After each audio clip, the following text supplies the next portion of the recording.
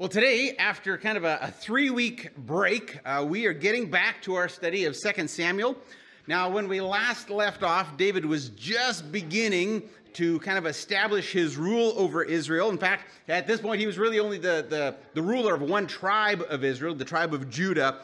The rest of Israel had kind of decided they were going to follow Saul's son, Ishbosheth. And it wasn't really Ishbosheth who was calling the shots. It was actually Saul's commander, his cousin actually, that had established Ishbosheth as king, and it was kind of him that was calling the shots. And so while Ishbosheth had the title of king, Abner was really the guy behind everything, and we're going to talk more about that in a minute. So at this point in the story, there's kind of a civil war going on within Israel at this point. The house of Saul, led of course by Ishbosheth, is at war with the house of David to determine who is the rightful king of Israel. But the story doesn't really revolve around David and Ishbosheth so much as it does around their army commanders. As I already mentioned, Abner was the commander of Saul's army, now Ishbosheth's army. Joab was the commander of David's army at this point. Now, to make all things a little bit more complicated, we read, I guess, 3 weeks ago in 2 Samuel chapter 2 that Abner had killed Joab's brother in battle. Now, it was very much in self-defense. In fact, Abner had even told Joab's brother, stop chasing me, go get somebody else. But he wouldn't listen, and so finally Abner had to fight the guy, and Joab's brother was killed. So now, Joab holds a grudge against Abner and is seeking revenge for killing his brother. And as you might imagine, this grudge match between these two army commanders has really just spilled out into a terrible civil war. The first verse of chapter 3 kind of sums this all up by saying, "That was the beginning of a long war between those who were loyal to Saul and those loyal to David." That's certainly not the kind of succession plan any kingdom wants to have. The transition from Saul to David was not going very well. And sadly, as we pointed out in our message the last time, Abner really was the driving force behind all this conflict. Had he accepted God's choice of David to be the next king, so much of this could have been avoided. But because of his own selfish ambition is really what it boiled down to, he plunged the nation into a needless civil war that resulted in great bloodshed, and as we're going to see next week, ultimately his own demise. So we're going to get into it, but before we do, let's pause here and pray and ask God to teach us something new from his word this morning.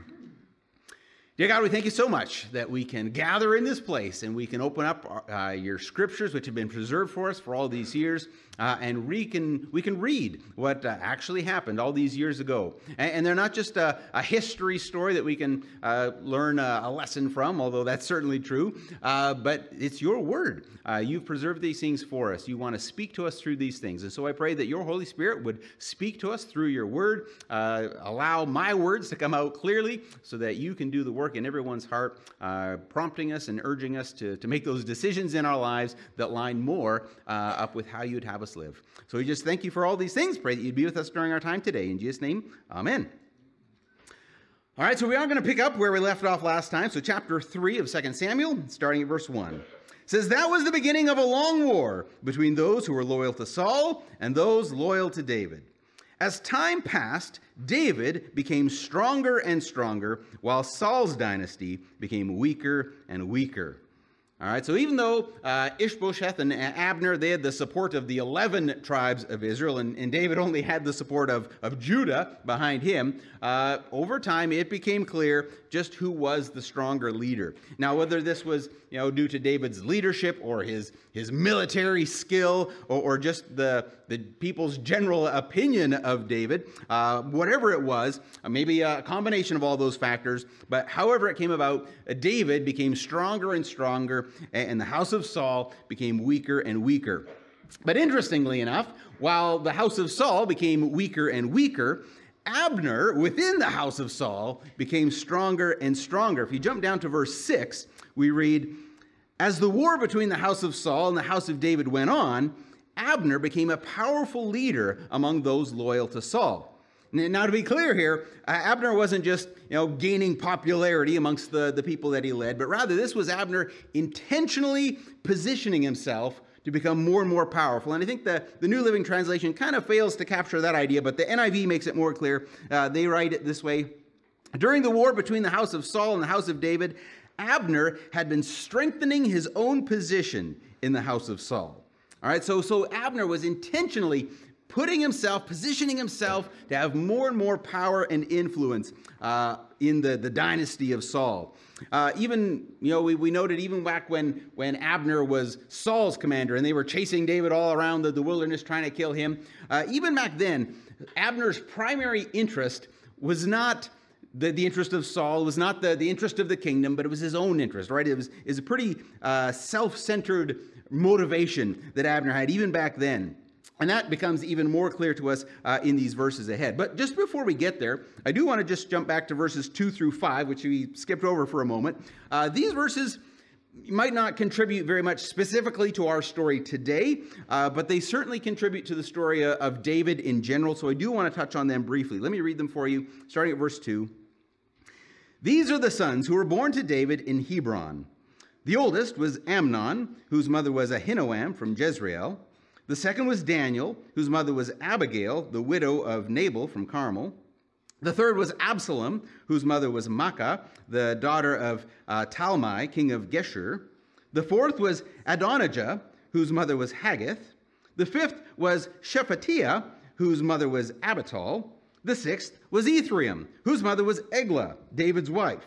These sons were all born to David in Hebron.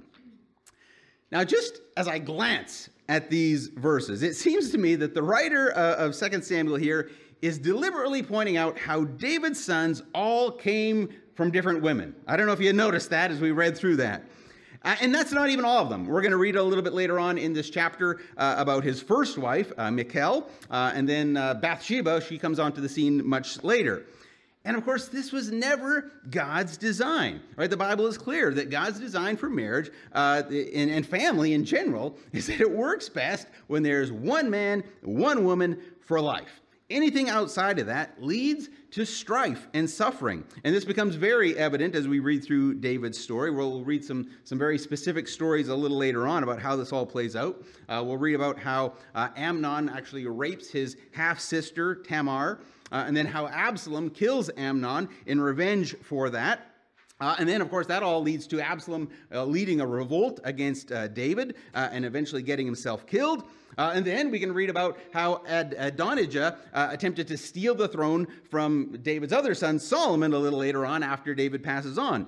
And it's just the whole rest of the story around David is just a mess. And it's all caused by David's failure to live according to God's design. And so I think if there's a lesson for us in all of this, it's that if we choose to live in any way outside of God's design and plan for our lives, we will experience pain and sorrow. Right? And that's not even taking into account, God's discipline and how he tries to correct us.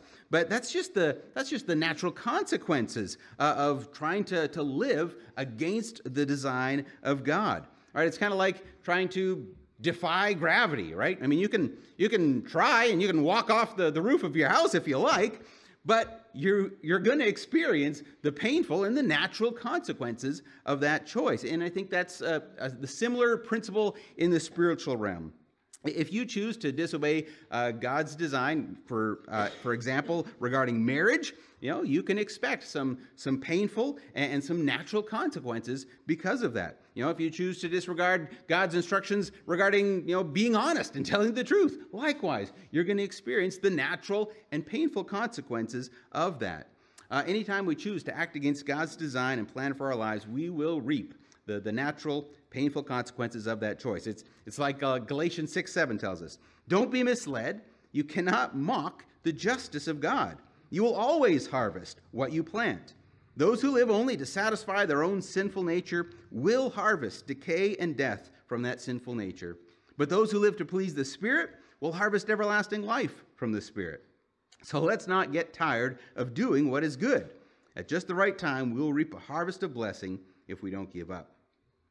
It's just like how, when you understand and you follow the laws of nature, like gravity or momentum, right? We can stay safe, and we can even use those things to our advantage, right? In a similar way, when we understand and we follow the laws of God, we will avoid so much pain and suffering in our lives, and we can live the kind of lives that God designed us to live, lives that are full of joy and peace and satisfaction.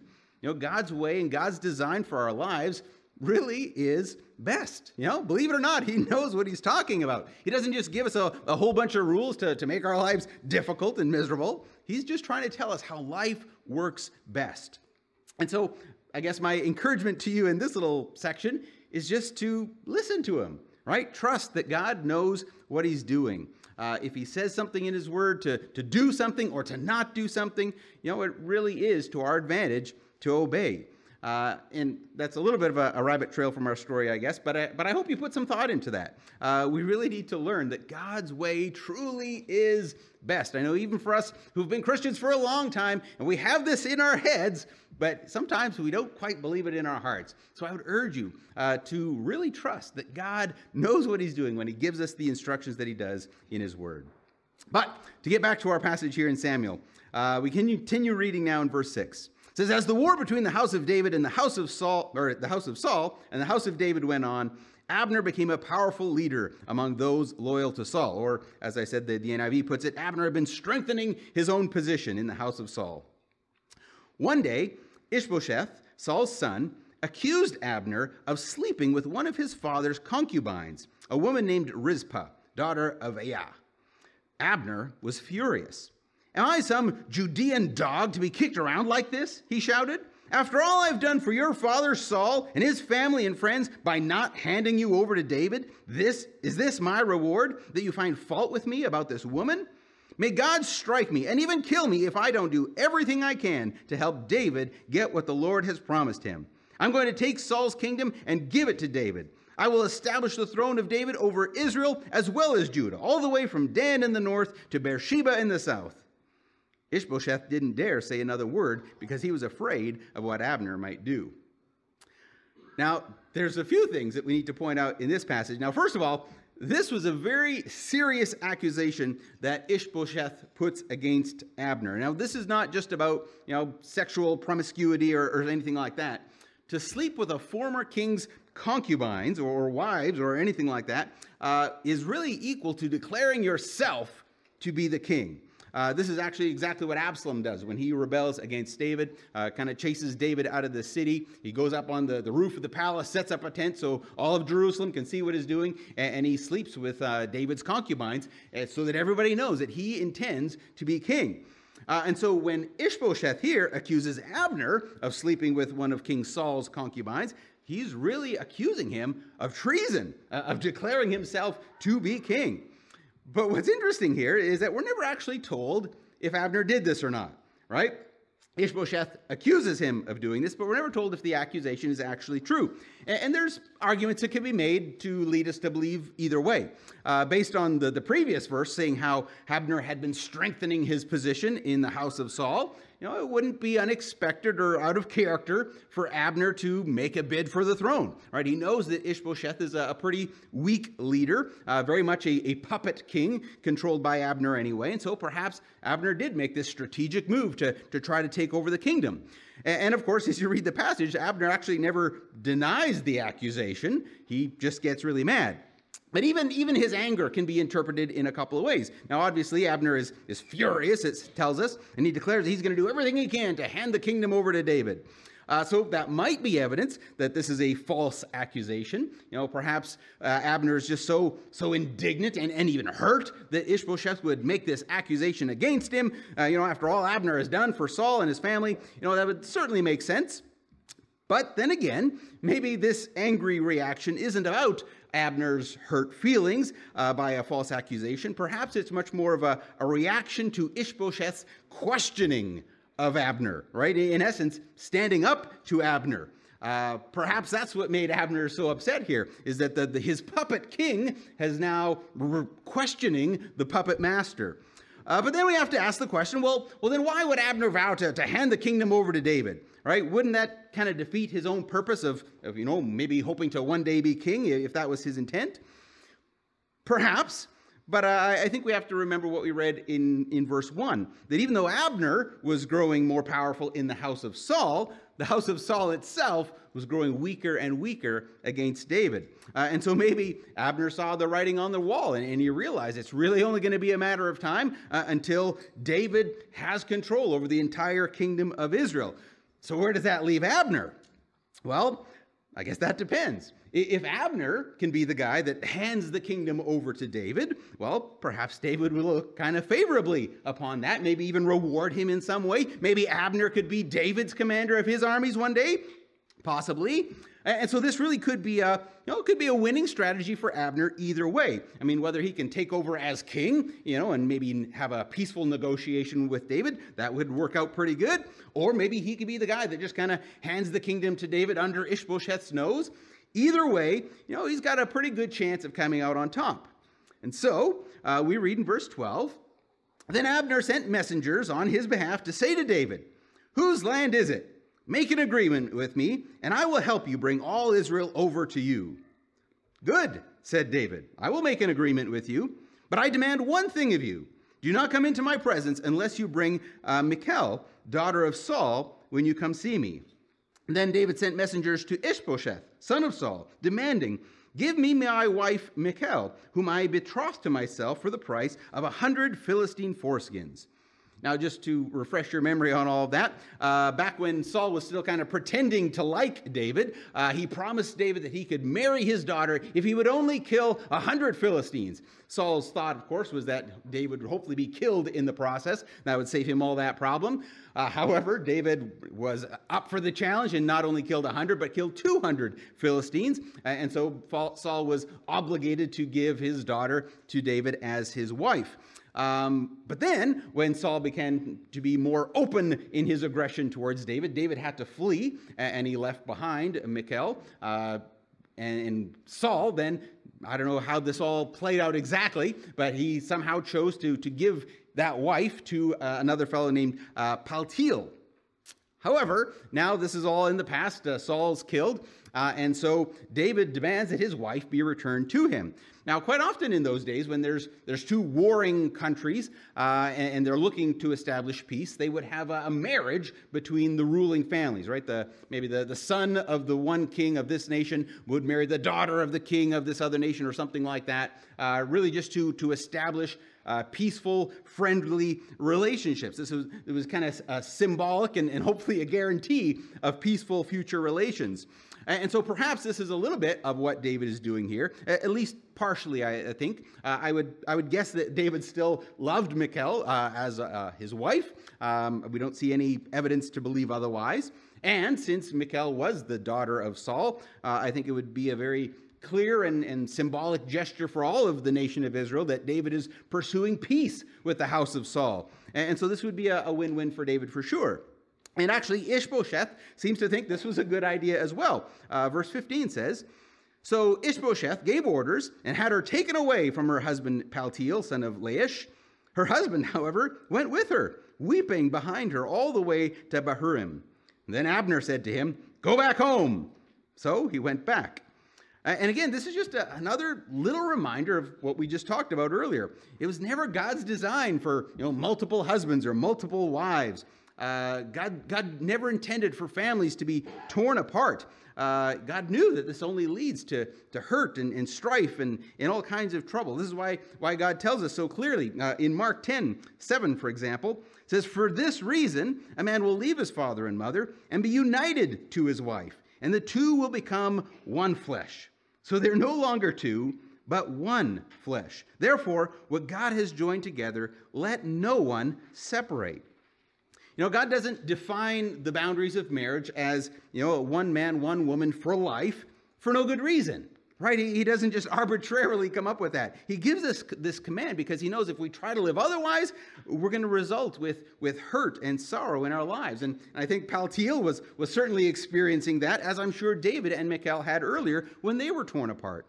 Now, to be clear, God is certainly eager to forgive us and to redeem any of the choices that we've made in our lives. I mean, God is amazing that way. He can take the biggest, most painful mess that we've made for ourselves, and he can redeem that and bring about so much good. I mean, that's really the heart of the gospel. John 3:16 says, "For God so loved the world that he gave his one and only Son, that whoever believes in him shall not perish, but have eternal life. For God did not send his Son into the world to condemn the world, but to save the world through him." The whole reason Christ came to earth and died on a cross and rose again from the grave was to save us from the consequences of our own sin. He came to redeem us and to give us a second chance at life. So no matter how badly we've messed up or how much pain we've caused ourselves or others, God can forgive and can redeem all of that. But of course, all that being said, it is so much better for us if we can follow God's design for our lives in the first place, right? And avoid all of that pain and suffering and mess that comes with that. And I think that's one reason why it's so important that we teach our kids to know and to trust that what God says in his word is true. If they can learn to trust God early in life, man, they will save themselves from so much sorrow as they grow up. But again, I digress. I'll get back to our story here, but I do urge you to make sure that your kids not only know, but they trust that the word of God is true. So anyways, after David is reunited with his wife, Michal, Abner continues to make good on his promise to hand the kingdom over to David. And we read in verse 17. "Meanwhile, Abner had consulted with the elders of Israel. 'For some time now,' he told them, 'you have wanted to make David your king. Now is the time. For the Lord has said, I have chosen David to save my people Israel from the hands of the Philistines and from all their other enemies.' Abner also spoke with the men of Benjamin. Then he went to Hebron to tell David that all the people of Israel and Benjamin had agreed to support him." Now this is really interesting. Now, first of all, Abner acknowledges that the elders of Israel have wanted to make David their king for a long time now, right? He also acknowledges that the Lord has chosen David to be king over Israel. Well, who was it that stood in the way of all that in the first place? It was Abner, right? He was the one who established Ishbosheth as king. He was the one that led Israel's armies against the armies of David. He's the reason that Israel's been thrown into this civil war. And now he presents himself as the solution to the problem, as if he wasn't the problem in the first place. This guy. But that's not all. Let me read on. Verse 20. "When Abner and 20 of his men came to Hebron, David entertained them with a great feast. Then Abner said to David, 'Let me go and call an assembly of all Israel to support my lord the king. They will make a covenant with you to make you their king, and you will rule over everything your heart desires.'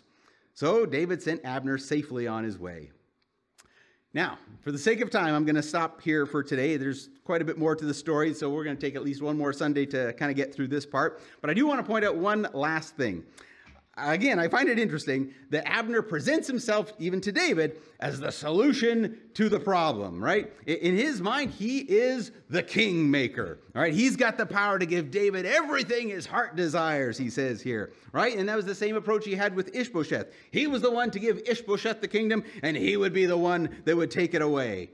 You know, I think from what I've read in these chapters about Abner, I would say that he probably had an overinflated sense of power and control, which is sadly ironic because, as we're going to read next week, before this day was through, he wouldn't even be alive anymore. As it turns out, he had absolutely no power or control, which is actually the case for all of us. This is a good reminder. You know, as humans, we continually strive to have power and control over our own lives. We manipulate and we control the people around us. We work hard to make sure that everything works out in our favor, you know, be it in relationships or our job or whatever it is.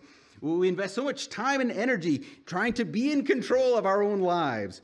But in reality, we don't have that power and control at all. The Bible is clear that God is ultimately the only one with power and control. You know, as Job so eloquently put it in the old King James Version, he says, "Naked came I out of my mother's womb, and naked shall I return thither. The Lord gave, and the Lord hath taken away. Blessed be the name of the Lord." You know, I think Job understood, much more so than Abner anyways, that all power and all authority originates with God, right? God is the one who establishes kingdoms and dynasties, and it's God who brings them down. The Lord giveth, and the Lord taketh away. And that's true in all realms of our lives. Whether it's our jobs or our families or our relationships or our health or even our very own lives. The Lord giveth, and the Lord taketh away. And I think really understanding that can be a great relief for us. I mean, who else would we want to have control over our lives? Would we want a good, all-knowing, all-loving, all-powerful God who loves us so much that he was willing to die for us? Wouldn't you want him to be in control of your life? Or would you rather have yourself, prone to foolish, selfish, and sinful choices, be in control? No, I think we can have a great sense of peace knowing that it's our God who has control and power and authority over all of these things. We need not fight against him for control over our lives or even fight against anyone else for that matter. We can simply trust our God and trust in his goodness to work out all things together for good.